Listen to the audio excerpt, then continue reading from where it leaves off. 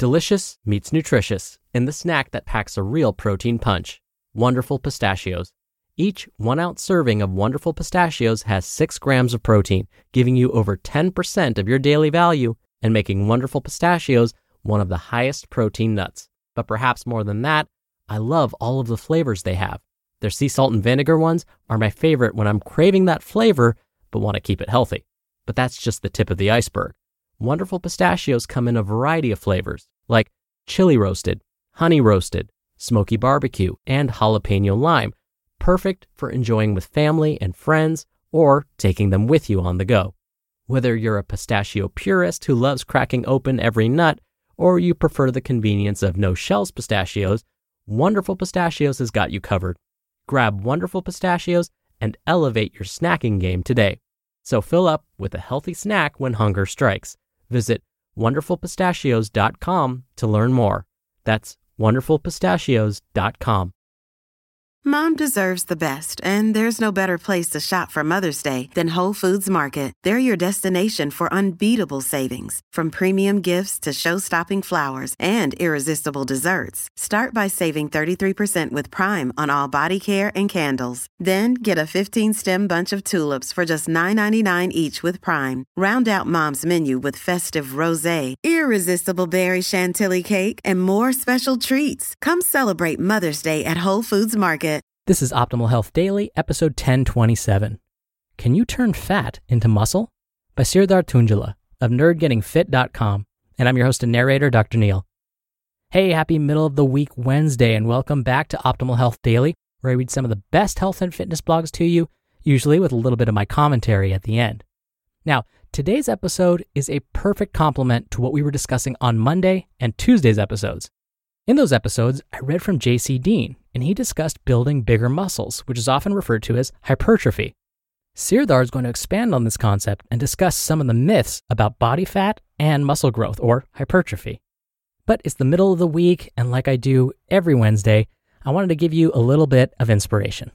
Quote, "Find a purpose in life so big, it will challenge every capacity to be at your best." David O. McKay. Oh, and one more thing before we get to today's post. Don't forget, I answer your questions every Friday, and we recently started taking questions by email. So if you don't want to call in and leave a voicemail with your question, you can email your question to health@oldpodcast.com. That's health@oldpodcast.com. And I thank you in advance for sending your questions. All right, now it's time to get to today's post and start optimizing your life. Can you turn fat into muscle? By Serdar Tuncali of nerdgettingfit.com. That's the dream, right? Turning fat into muscle. If only you could find that magical formula to turn fat into muscle. But is it even a real possibility? Can you do this? Not so fast. The biology of turning fat into muscle. There is no process in the body that turns fat into muscle. Fat cells and muscle cells are completely different, and one doesn't turn into the other.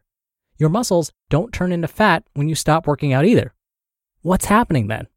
How does an individual that carries extra body fat turn into a muscular stud? More importantly, how can you turn into that muscular stud?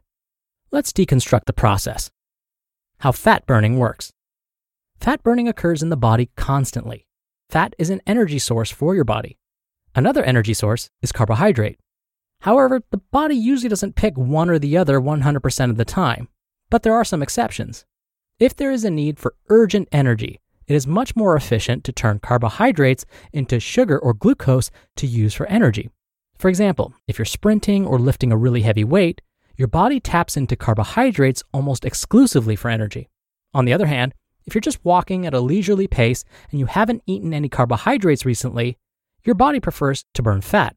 However, just because you're burning fat at a given time doesn't mean you are losing weight or losing fat. Over the course of 24 hours, if you end up replacing the calories you burn with food, you will replace the fat your body has burnt. In order to get rid of your body fat then, you need to live in a calorie deficit and let your body use your body fat for energy instead of the foods you eat. How muscle building works. As opposed to the popular belief, muscle cells don't divide. Instead, they grow in size as a response to overload. When muscle fibers get damaged due to exercise, cells around the muscle cells, called satellite cells, are recruited for muscle damage repair. As a result of this repair, muscle grows, which is called hypertrophy. Dr. Neal here for a quick aside. If you listen to episodes 1025 and 1026 from earlier this week, you know all about hypertrophy now. All right, back to the post. The ideal way to maximize muscle growth is still a debate, but a positive nitrogen balance and muscle damage due to resistance training are the requirements for muscle growth. I'm not going to go into much detail about the different views on muscle building, as it takes a whole book to discuss the different views and arguments. All you need to know for now is positive nitrogen balance plus muscle damage equals muscle growth. Can you burn fat and build muscle at the same time? Here is another hot debate in the fitness industry. Can you burn fat and build muscle at the same time? Anytime this question comes up, heated arguments and name-calling ensues. I know I am going to upset some people no matter what I say. So, instead of telling you my own opinion, I'm going to bring in the scientists to tell us. In a clinical trial, subjects consuming a high-protein diet lost fat mass while increasing their lean body mass, and another study shows similar results. Long story short, you can burn fat and build muscle at the same time. Maybe not in the exact same second, but over a period of time. Who can build muscle and lose fat at the same time? Technically, almost anyone can burn fat and build muscle at the same time. However, for trained individuals with low body fat percentages, this is extremely difficult. These folks use meticulous nutrition and exercise strategies to achieve this, albeit at a very minimal level. The more fat you have to lose, the easier it is to lose it. On the other hand, the less muscle mass you have, the easier it is to build muscle. So, if you're a beginner in both aspects, meaning you have a lot of fat to lose and a lot of muscle to gain, losing fat and building muscle at the same time is possible and likely easier for you. Follow these steps to lose fat and build muscle at the same time. 1. Stay in a moderate calorie deficit. Reducing your food intake by about 500 calories per day should be enough. 2. Eat a high-protein diet. All the studies I referenced show that subjects following high-protein diets lost fat and gained lean body mass at the same time. Start with 1 gram of protein per pound of body weight and increase as needed. 3. Lift heavy weights. Your muscles need resistance to grow. The most efficient way to stimulate muscle growth is challenging your muscles with weightlifting. The argument about the optimum rep range for hypertrophy is still ongoing, but you don't need to worry about that. The more sets you do close to muscular failure, the more muscle growth you'll experience. Reaching that failure at 3 reps versus 15 reps doesn't differ much in terms of hypertrophy. 4. Limit cardio. Yes, you heard right. Doing hours of cardio will only hinder your muscle building. Be active, but keep the amount of cardio you do to a minimum. 5. Experiment with carb timing. I'm not really into giving too much effort to things that make only a little bit of difference. And I must confess, I'm not totally convinced about meal timing and carb timing, but I believe it may be beneficial to give this a try. Eating your carbs around your workouts before and after may make a difference. The idea is that eating carbs before a workout will increase your performance. Thus, you will work out harder. This way, you will get better results. And eating carbs after a workout will replenish your glycogen stores and help with recovery. This way, those carbs will be used to fill your muscles instead of being used as energy or being stored as fat. Again, I'm not 100% convinced, but give it a try. You just listened to the post titled, Can You Turn Fat into Muscle? By Serdar Tuncali of nerdgettingfit.com. When you're hiring, it feels amazing to finally close out a job search. But what if you could get rid of the search and just match? You can with Indeed. Indeed is your matching and hiring platform with over 350 million global monthly visitors and a matching engine that helps you find quality candidates fast. Ditch the busy work. Use Indeed for scheduling, screening, and messaging. 93% of employers agree Indeed delivers the highest quality matches compared to other job sites. One of the things I love about Indeed is that it filters out incompatible applicants. So when you're hiring, the process is much faster and you only have to consider applicants that are already likely to be a great fit. And listeners of this show will get a $75 sponsored job credit to get your jobs more visibility at Indeed.com/health.